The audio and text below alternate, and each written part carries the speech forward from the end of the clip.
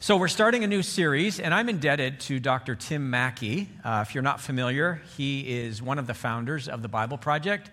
It was his title that I borrowed for this series, so I'm not as creative as Dr. Tim Mackie is and his team, but I love this idea of bad words of the Bible because it kind of piques your interest and your curiosity, doesn't it? I wonder what bad words are found in the Bible. And there are actually a few in the original Greek that I won't parse out for you today, but they are there. But we're not talking about those culturally loaded, profane words. We're talking about the bad words of the Bible when it comes to sometimes the way those words make us feel. And so I do appreciate Dr. Tim Mackie and the work he's done on the Hebrew and the Greek, because that's the Older Testament original language, the New Testament original language, Koine Greek. And so sometimes these words are very fluid, and there's lots of meaning that when we parse them out, it's like, the light goes on for us. So I really do appreciate the work he's done both in the Hebrew and in the Greek that will help us throughout this series. So the words that we're going to talk about over the next 3 weeks are iniquity, transgression, and sin. And I'm expecting attendance will still remain high over the next 3 weeks at King Street. But these are the bad words of the Bible. And I really do believe that every generation needs to step back and take a fresh look at the gospel, of course, and also to make sure, because language is a really funny thing. Words tend to evolve, or at least the meaning of words tend to evolve. What my grandparents understood a word to mean means something very different today. And can I share a few of these with you? Let me just find them where I wrote these down. My grandparents understood that if somebody was sick, they were not well. Sick means like cool, I think. Or I understood wicked, right? You know what wicked is? Like, if you're wicked, it's like evil and dark. But if you're a skateboarder and you're wicked, it's like, wow, you did an amazing jump off of that ramp. A mouse used to be a small little rodent, right, that you want to keep out of your house. Now a mouse is how you send commands to your computer operating system. Or what about the cloud, right? The cloud was like, wow, look at that cloud. It's like, I'm doing my work in the cloud. It's like, well, really? Or what about a stream? Didn't it just used to be like a body of water that would flow? And now it's like we're streaming this gathering to all sorts of places. My daughters told me a number of years ago, and I'm glad they did. I used to say to people, we should hook up sometime. And I was told that was not appropriate, especially coming from a pastor in the lobby to invite people to be hooking up. We're not living in Corinth, right? We're living in... Anyway. So sin, right? That's where we're going to spend our energy today. But before we get there, all three of these words, iniquity, transgression, and sin, are found in one passage in Psalm 32, one of my favorite Psalms, the first 5 verses, which will be our passage to ponder. So if you're able, would you stand with me this morning? And this is what we do if you're new to King Street. Every time we gather, and we're being very deliberate about it, there are times we will sing a hymn from like decades ago. And the reason why is we think there's a small little group of hymns that probably every generation should know. So we'll sing them. And then I also think the older I get, it's important that because I grew up at a time when a worship leader would do like a responsive reading. And it was like as a kid, I kind of didn't get it. But as I'm getting older, I'm thinking, yeah, I get it. It's important for us to speak the word of God and to do it as a collective community. So there's something powerful about hearing your neighbor recite scripture with you. So I hope you'll do it loud enough so your neighbor will hear you. So here we are, verse 1 of Psalm 32. Blessed is the one whose transgressions are forgiven, whose sins are covered. Blessed is the one whose sin the Lord does not count against them, and in whose spirit is no deceit. When I kept silent, my bones wasted away through my groaning all day long. For day and night your hand was heavy on me.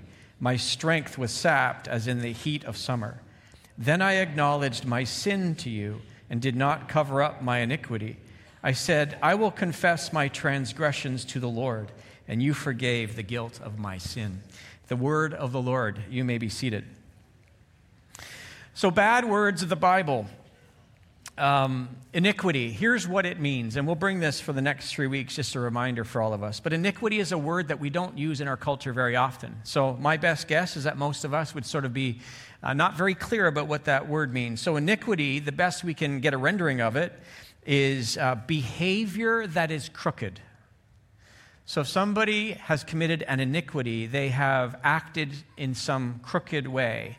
And it has very much a horizontal implication to it, is that if I act in a way that is crooked to you, it's a way that is in some ways deceptive and not upfront and clear. So behavior that is crooked, and that can be done toward God or toward each other, and we'll unpack that in just a few moments.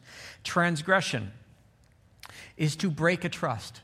So I gave you my word, and then I broke it. Or I willfully deceived you in some way. I broke my trust with you. That is to commit a transgression. Sin, and in the Hebrew, it's kata, and in Greek, it's hamartia. This is what sin means: to fail or to miss the goal.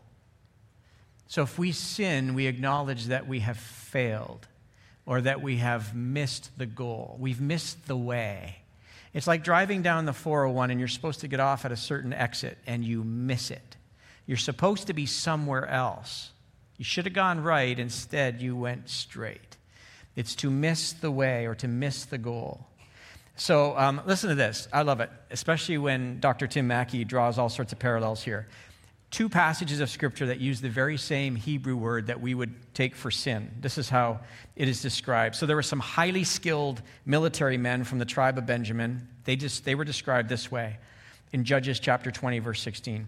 Among all these soldiers, there were 700 select troops who were left-handed, each of whom could sling a stone at a hair. And then here comes the same word, and not miss. That's the same word for sin. They would sling with their left hand at a hair and not miss. That same word is used there. Kata in Hebrew. And then another one in Proverbs 19, verse 2, uses the very same word. Desire without knowledge is not good. How much more will hasty feet miss the way? That's the same word in Hebrew for sin. To miss the way. So to fail or to miss the way, that's our teaching theme for this morning. And in our culture, the word sin is very offensive to people. It's a loaded term. Obviously, it has religious origins and connotations to it. And so this is why every generation needs to rethink what the essential message of the word means, because words tend to evolve. And when words are used thoughtlessly or trivially, they can wound others. I've often thought people who are trusted with the sacred trust of the gospel, the word of the Lord, it can be, and I hope never intentionally, but when it's used thoughtlessly and sometimes trivially, it can be weaponized to injure and hurt people. And so we want to use words with intentionality, with appropriate knowledge and insight, so that we don't do a disservice to what the word is intended to mean, and that we don't also weaponize it and injure and hurt other people along the way. Okay, so sin explained. Sin explained. Again, sin answers the question, what does it mean to miss the way or to fail? Right? There's this passage in Proverbs, there's a way that seems right to a man or a woman, but in the end it leads to death. Right? There's a way that seems right to a man or woman, just seems obvious, seems clear. We should go this way, only to find out that we missed the way. It wasn't the right way after all. And we'll talk a little bit more this morning before we're done, that sin always overpromises and underdelivers, always. Okay, so the 10 Commandments, ready to go? The 10 Commandments at Sinai were given by God to Moses to help form the people into the people of God. And so they were to be different than all the neighboring nations because of the way they would live their lives. And so we have the 10, not suggestions, 10 commandments. And to not keep the 10 commandments would be to fail. Right? We fail to keep the commandments. In other words, we've sinned. And the commandments are broken up. There's like two sections. One is specifically directed toward how we ought to relate to God. And then there's other parts of the Ten Commandments that are directly related to how we are supposed to relate with our neighbors and how we are to treat one another.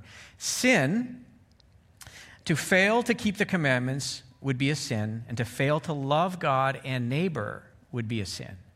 So, to sin against our neighbor is to sin against God. If you're new to the Bible, there's a story of a Joseph, not Joseph and Mary, but Joseph, who is part of the patriarchs of Israel, the 12 sons of Jacob. And so here's the story. It's a wild story if you ever want to catch up to it. Joseph in the Technicolor Dreamcoat, those of you who might be new to church, but you understand that story. It's a story of Joseph and how he was... He was betrayed by his brothers, and he was really left for dead. But God had other plans, and he went from like the pit to the palace. But how he got there was a wild, wild story. He was promoted by a man named Potiphar, who was entrusted. He entrusted him with all of his household, and so this is where the story picks up in Genesis 39. So Potiphar left everything he had in Joseph's care. With Joseph in charge, he did not concern himself with anything except the food he ate. Now Joseph was well-built and handsome, and after a while his master's wife took notice of Joseph and said, "Come to bed with me." But he refused. "With me in charge," he told her, "my master does not concern himself with anything in the house. Everything he owns he has entrusted to my care. No one is greater in this house than I am. My master has withheld nothing from me except you, because you are his wife. How then," he says, "could I do such a wicked thing?" And it wasn't a good thing, by the way. It was a wicked thing. "And sin against God." So sleeping with another man's wife was not just a sin against Potiphar. It would be a sin against God. And so sins that are horizontal have a vertical impact. And so when we sin against each other, we are interrupting our relationship with God. We are bringing injury to the heart of God. This is consistent with sin. So when we fail to relate well to neighbor, we fail to relate well with God. We cannot separate those two. We cannot separate those two. And so this is why we are presented in the world we're living in right now. To go back to the series we just came from, around 1, how we relate to each other has great spiritual significance in our lives. That's why Jesus connected them, right? Love God with all your heart, soul, mind, and strength, and love your neighbor as yourself, because he understood. He understood how the ways of God work. So here's something also that's very important. Sometimes we sin intentionally. Anybody here ever sinned intentionally? I probably should ask another way. Anybody here never sinned intentionally? Right? Well, you just did because you lied, is what it would be. So everybody sins intentionally. It's hard to admit, but we choose our course of action. Sometimes we sin intentionally and with knowledge. And at other times, our intentional actions come without knowledge. But the light goes on later and we go, "Oh, I sinned against God in that regard." And at the moment, I thought I was doing the right thing. I was actually doing the wrong thing. Saul and David, powerful story of a king who abused his power, and he's hunting David down, thinking he's doing a service to God and to the kingdom of Israel.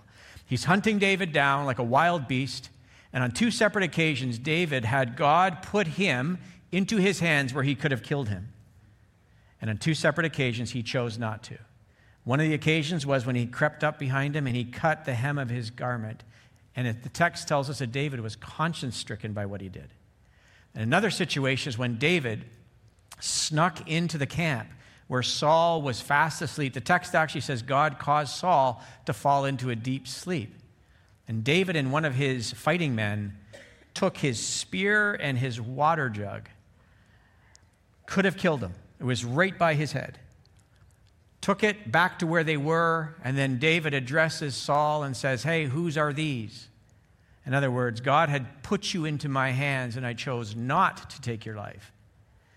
David did the right thing. And Saul thought he was doing the right thing by hunting David down. And here's the text. It says here in 1 Samuel 26, verse 21, after David had said to him, hey, I've got these. Whose are these? Right? Saul realized that David did the right thing by him. He says, then Saul said, I have sinned. Come back, David, my son, because you considered my life precious today. I will not try to harm you again. Surely I have acted like a fool and have been terribly wrong. Sometimes we don't do it deliberately and intentionally, but we look back over our lives and we say, I was offside there. That was wrong. That was a sin. I didn't even realize I was doing it. Call it a sin of ignorance if we want. That doesn't make it okay. The Spirit will bring things to our attention. And then we have the opportunity to make things right. Sometimes we'll have the opportunity to make things right, as Saul did. So when Saul acknowledged, I have sinned, he's really coming to terms with the fact that he had failed and he had missed the way as it pertains to relating to David. Okay, so that's sin explained. Now let's go to sin in the Older Testament. And this is a very dangerous morning for everyone here today because the clock at the back is broken. And, okay, thank you, Gary. But I'm only on point 2. Sin in the Older Testament. Can we talk about that for just a few moments? Now, when we think of the word sin, we probably think that the very first time that shows up in Hebrew is in Genesis chapter 3. Now, if you're new to the Bible, Genesis chapter 3 is when the first man, the first woman ate from the forbidden tree. And they were invited by God to eat whatever they wanted from every other tree, but that one was offside. And as humans, what do we do when we are told something is offside? We become a little more interested in what we're told that we cannot have. And so the first man, the first woman eat from the forbidden tree, and sin enters our experience. Paul talks about that in Romans, that sin came into the experience through the first Adam, and life comes to our experience through the second Adam, which is Jesus. And so sin is part of our experience in the garden, but sin is not mentioned there explicitly. The first time the word sin shows up in Hebrew is in Genesis chapter 4. And if you're familiar with the Bible, Genesis chapter 4 is when Adam and Eve lay together and they conceived and gave birth to a son, Cain and Abel, and the rest is history, but let me read this to you. Adam made love to his wife Eve, and she became pregnant and gave birth to Cain. She said, with the help of the Lord, I have brought forth a man. Later, she gave birth to his brother Abel. And now Abel kept flocks, and Cain worked the soil. In the course of time, Cain brought some of the fruits of the soil, kind of like leftover giving. What do I have left here? I got to give some. It's like the offering is coming by. I got to give something. What do I have there? That's the picture. Leftover giving. Some of the fruits of the soil as an offering to the Lord. Abel also brought an offering, but his was different. He brought fat portions from some of the firstborn of his flock. He gave first fruits of what God had given to him. It was the first that he had received from God he gave back to him, not leftover giving. The Lord looked with favor on Abel, not because of the amount, right, but the heart by which it came from. It says here, the Lord looked with favor on Abel and his offering, but on Cain and his offering, he did not look with favor. So Cain was very angry. He didn't get what he wanted. He wanted favor. So Cain was very angry, and his face was downcast. Then the Lord said to Cain, why are you angry, and why is your face downcast? If you do what is right, will you not be accepted? But if you do not do, now here comes the picture for us. Here comes the picture. Sin is described with beastly characteristics, like a wild creature that desires to dominate and destroy. Here it comes. Here's the picture. But if you do not do what is right, sin is crouching at your door. It desires to have you, but you must rule over it. A picture to Genesis in the created order where we're having given dominion and we're supposed to partner with God and care for the garden. We're supposed to rule over it. Not let sin have dominion over us, but to have dominion over it. And now Cain said to his brother Abel, isn't this interesting? He doesn't bring the kind of offering that pleases the Lord. God brings him a warning. What do humans do sometimes when they get a yellow light from God? We crash through it. We can manage this on our own. We can get through this. I know how this will work out. I've got the capacity to manage this situation. In fact, back to Genesis 3, I know better than God. I know better than God. And the serpent will whisper, that tree, God's holding out on you because he doesn't want you to be like him. And so we say, yeah, but, right? Yeah, but. I know God said this, but. And remember, sin never shows up, right, with beastly characteristics, as we see here in Genesis 4. Crouching at the door, remaining rather hidden. Kind of just sort of trying to get access. And if we give the key to our hearts to sin and we allow it to open the door, we will find that it will come in and make friends with us, and we will make friends with it for a season until sin grows and grows and grows and dominates, and all of a sudden it suffocates the soul. And we begin to move in all sorts of directions we never thought we would move in, because sin is incredibly deceptive. It's creepy. It stalks us. It hides at the door, knocks persistently, asking us to open up the door. And so now Cain said to his brother Abel, what's he do? He's opened the door. Let's go out to the field. While they were in the field, Cain attacked his brother Abel and killed him. The first homicide in Scripture. Then the Lord said to Cain, where is your brother Abel? I don't know, he replied. And this is getting at the heart of sin right here. Am I my brother's keeper? Whew. Am I my brother? Why do I care? I'm not responsible for him. And God says, yes, you are. You are responsible for your brother. And when we say that we're not, sin is crouching at the door, and we've probably opened the door, and it's accessed our heart, and now we're moving in all sorts of wrong directions, and we're going to miss the way. What a powerful, powerful story that is for us. It's so elementary, and yet sin shows up in so many creative ways in our lives that we often don't recognize it and the destructive potential it holds, wanting to administer it to our own hearts and lives. This is the nature of sin. Sin always overpromises and always underdelivers. It never shows up looking creepy. It always shows up looking appealing. Always. This is old-time preaching today. Sin. Sin will destroy your life. It'll destroy your marriage. It'll destroy your family. It'll destroy churches, destroy leadership. Sin, when it's invited in, and you set a table for it at the table of your own heart, you run the risk of derailing your life. And like I said, I think I just need to camp there for just a minute. It shows up looking pretty. Looking really pretty, actually. The scent is pleasant. Looks pretty appealing. But once you take the bite, it has its own bite. And it'll kill you. It has the power to literally kill us. Sin is at work in our lives right now. There's a cosmic nature to sin. It's affected us at a cellular level. We're all going to die unless Jesus comes for us first. It's just a matter of when. Every time you stand at a graveside and you say goodbye to someone you love, we all should say, I hate sin. Because this is what sin does. It kills people. The soul that sins shall surely die. That's the warning. So sin is described as a deceptive and crouching door knocker looking to get access to us. Desires to have us, to literally control us. It desires to have us, and we must become the master over the doorway of our own hearts. And here's how Tim Mackie describes it. Sin is understood in Scripture as desires and urges that consume us and drive us to act for our own benefit at the expense of others, and it leads to a chain reaction of relational breakdown. That's what sin does. Can I read that one more time to you? Sin is understood in Scripture as desires and urges that consume us and drive us to act for our own benefit at the expense of others, and it leads to a chain reaction of relational breakdown. Yeah, sin is incredibly potent. The pleasures of sin for a season, they do last, but then they expire. And they deliver, as the writer says, in the book of James, when it is full grown, it gives birth to death.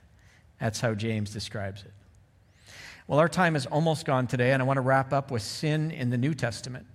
Sin is not just an Old Testament idea. There's a New Testament idea to this. And so let's unpack this. 4 quick thoughts. Sin has infected everyone. You and I have a terminal disease, a lower nature that the Bible calls as a sinful nature. Why are we attracted to the wrong things? Have you ever found that odd about humans? Good habits are so easy to break. Bad habits, hard to break. There's almost like a gravitational pull in the soul of the human person that takes us away from what we were designed and made for. Sin has infected everyone. Romans 3:23, for all have sinned and fall short of the glory of God. We all miss the way. We all fail. And so if you're here this morning and you feel offended by that idea, really what it means is that you and I are not perfect people. We don't get it right all the time. In fact, it also means that there's something that's wrong with us that takes us through an inclination of heart the wrong way. Doesn't mean we're not valuable. Doesn't mean we're not loved. It doesn't mean God hasn't spoken goodness over us in creation. He sure has. But we've been infected with something. And this is why, until we understand this, we won't have an appreciation, the depth of appreciation for what Jesus did for us.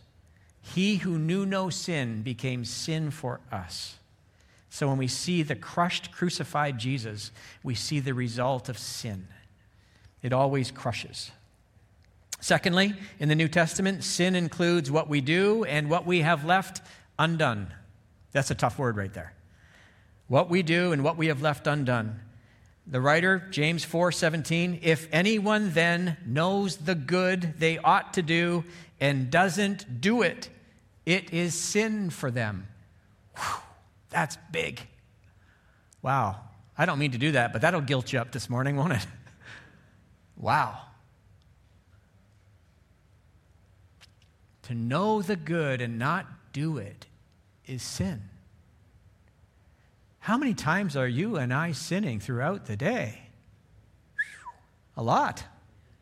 If you're like me, a lot. To know the good and not do it is sin. So our Roman Catholic brothers and sisters, what do they call it? Sins of commission, what we do, and sins of omission, what we leave undone.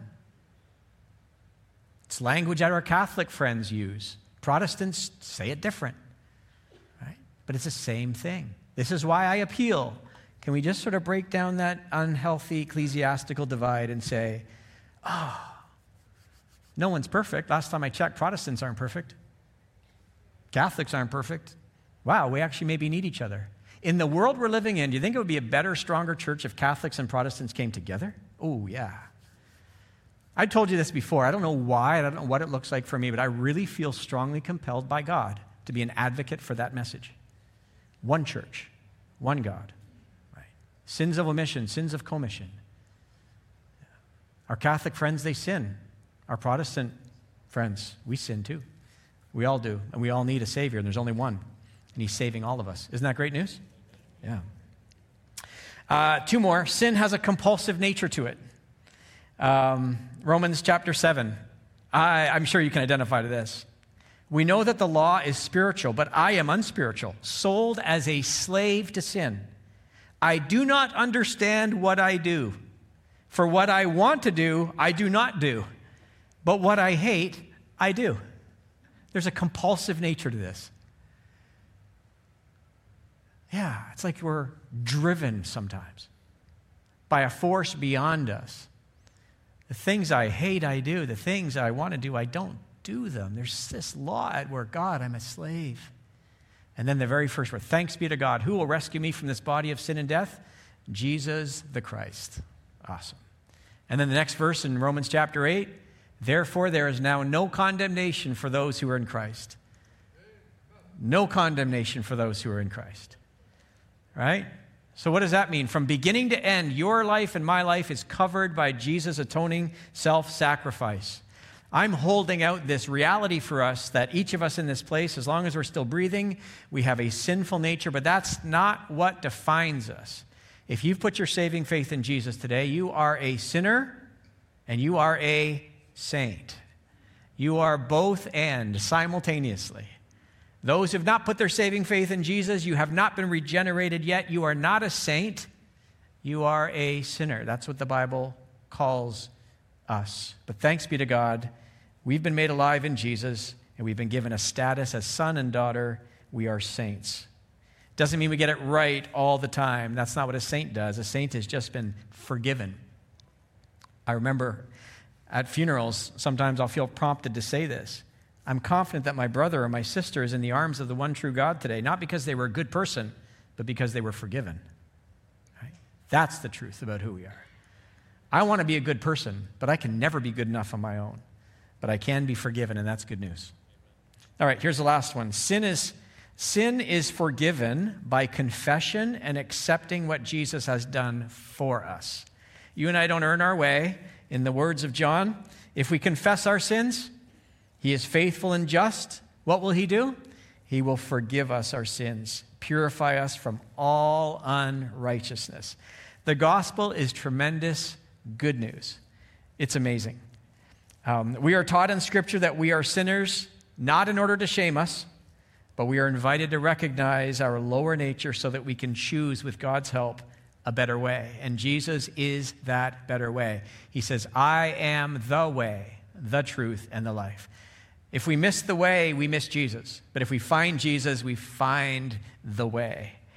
And what I love about Luke chapter 15, these three stories, right? We're talking about missing the way or perhaps getting lost. And that's how Jesus describes it. Luke chapter 15, there is a lost coin, right?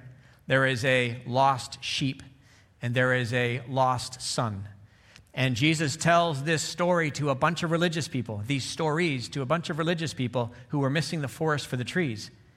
And what he's saying there is, and this is the antithesis of sin, because coins should be in pockets, not under beds, hidden away and lost. Sheep should not be wandering away from the fold and the shepherd. They should be back at home with the shepherd and the fellow sheep. And the son should not be away in the far country selling himself in order to feed his stomach, but he should be safely at home, securely provided for with the father and his family. And so when we're lost, what's happened? We've missed the way. We've lost our way, actually. That's what sin is. When sin is dominating us, we've lost our way. But here's the good news. We can always come back. We can always turn for home. We can always say, God, I've lost my way. I've missed the way. I've failed. Would you forgive me, pardon me? And what does he do when we ask for that? What's the father do? He comes running to the son in an undignified manner and throws his arms around him and kisses him and puts a robe on him and gives him a debit card, a signet ring, right? He throws a big party feast. He doesn't say, what were you thinking? Why did you do that? You need to go have a timeout for 30 days and go live with the pigs in the back. He says, my boy's home. My boy's home. Have you come home? Are you home now? David writes and says, if I would have cherished sin in my heart, you wouldn't have heard my prayers. Is there some cherished sin in your life that you need to surrender? My best guess is yes, because there's still magnet to steel going on inside of you, just like it is with me. And we need to say, God, would you help me not to be so drawn to the steel of sin, but to be drawn to you. And I know there'll be moments when this is still attractive, because it's part of who I am still until I'm fully redeemed and reclaimed by you. But would you help me to lose my magnetism to sin and evil and to be drawn to you, the one true God? Amen to that? Amen. Lord, thank you today that your mercy is new every morning. Thank you for your peace and grace over our lives. Thank you that you call us to life with God. And what separates us from you is sin.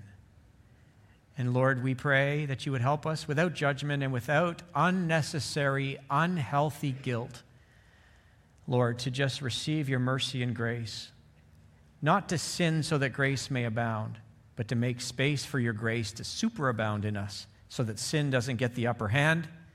Lord, would you help us to rule over those desires and impulses and drives so that we might not be led astray and miss the way. And may it always be for your glory and your honor. In Jesus' name we pray.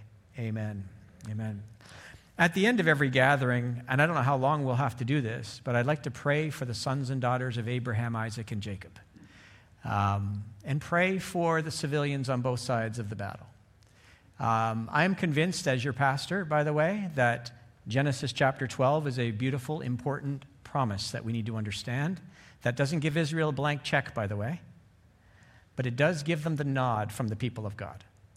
And I mentioned to you last week, we want to be people of compassion. We want to be people who understand that every human life matters. Every life on both sides of this conflict matter. And at the same time, we need to understand sometimes the brutal tactics of those who have initiated the atrocities of October 7th. And we need to stand with Israel. I'm putting myself out there today again, but I feel we need to do it. There was just another shooting in Montreal this morning at a Jewish school. Anti-Semitism is incredibly unacceptable, grieves the heart of God, and as your pastor, I don't want to hear a whisper of anti-Semitism in our church family. I don't want to hear a whisper of it. As your pastor, I will lovingly and graciously come to you. And I'm encouraging you as well to stand up to the hate that is being projected against the sons and daughters of Abraham, Isaac, and Jacob. It's unacceptable. It's culturally loaded, and as your pastor,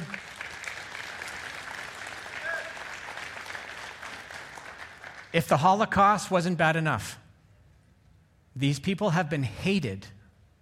Can I share a premise with you? In 1 John, John writes about Antichrist. He talks about how there's a spirit of Antichrist in the world. And that spirit of Antichrist has been in the world a long time. But it seems to come over and over again, hatred towards the Jewish people. Jesus was Jewish. Does it not seem to make sense from a spiritually charged point of view that there could be a spirit of Antichrist that hates Jesus and all that he's about in the world, including his Jewishness? Why else would the Jews be in the crosshairs of such hate? They're not perfect people. They're not perfect people. And like I said earlier, there are no blank checks. And we do not wring our hands in glee at any Palestinian who loses their life. But when people are building tunnels underneath hospitals and schools because they want to attack and eliminate a group of people who do not have the right to exist, and when Palestinian authorities have not condemned October 7th yet, that is problematic. And I hope you don't think I'm being political. I believe I'm being moral and spiritual today.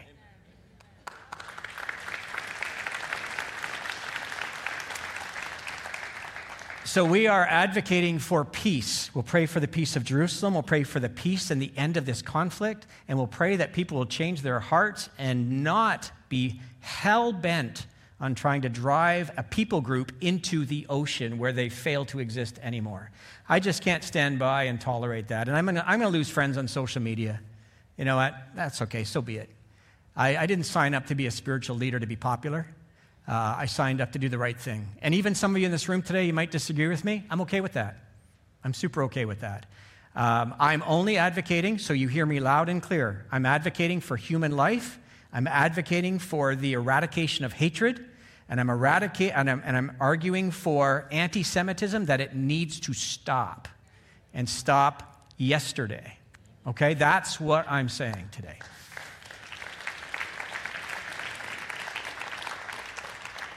And I don't throw rocks at other places, but I've been a little disappointed with the absence of other Christian leaders who are silent. And I would like to see my brothers and sisters, and when I get a chance, and I already spoke to the lead pastors in Oshawa recently about using our voice and our influence for what's best and right. So if I've hurt your feelings, I didn't mean to, but you can come and talk to me anytime. Call me. We'll even have coffee if you want. Is your pastor a gutsy guy or just foolish? I don't know. I hope I'm gutsy. All right. If you're able, would you stand with me this morning? Lord, the last thing I want to do is be a polarizing pastor. And the last thing I want to be is somebody who has no backbone either. And so, Lord, I just bring my words to you, and I entrust them to you, that they'll be heard the way they were intended to be heard. I pray, God, we pray together for the sons and daughters of Abraham, Isaac, and Jacob, that you would protect them and preserve their lives wherever they find themselves in the world. There is much hatred against them. And we pray, God, that you would push back evil, defend them. And Lord, as we've already said, there is no blank check for them. You will deal with the sons and daughters of Abraham, Isaac, and Jacob the way you feel to deal with them. And we support your goodwill. Lord, we don't ask you to be on our side. We choose to be on yours.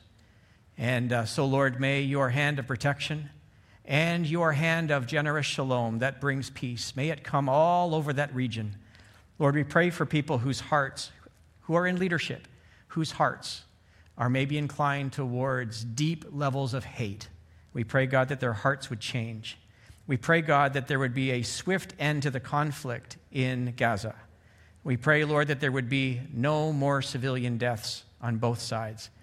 We pray, Lord, for Lebanon and Syria and Egypt, and we pray for Iran, and we pray, Lord, for Saudi Arabia and all the Middle Eastern country, for Jordan, and we just pray, Lord, that there would be a wonderful spiritual awakening that would happen in the Middle East. Amen. Lord, it's not us against them. Every person is an image bearer of the one true God. And we choose, Lord, today to stand with you in what you're doing in the world. And we also choose to stand with Israel to pray for the peace of Jerusalem. And so, sovereign God, would you please come and do what you need to do? And if there's lessons learned, if there's hearts of repentance that are required, may that be so. And Lord, we pray that there would be wisdom and discernment in the West, that we would not move away, God, and begin to adopt something that had happened decades ago, Lord, where we begin to become anti-Semitic. Lord, that is just something that bruises and wounds your heart. And so we ask you, Lord, to forgive us if we've ever had that in our own hearts. May your mercy come to us, Lord, and cleanse us at this time. And we pray this in Jesus' holy name. Amen. Amen.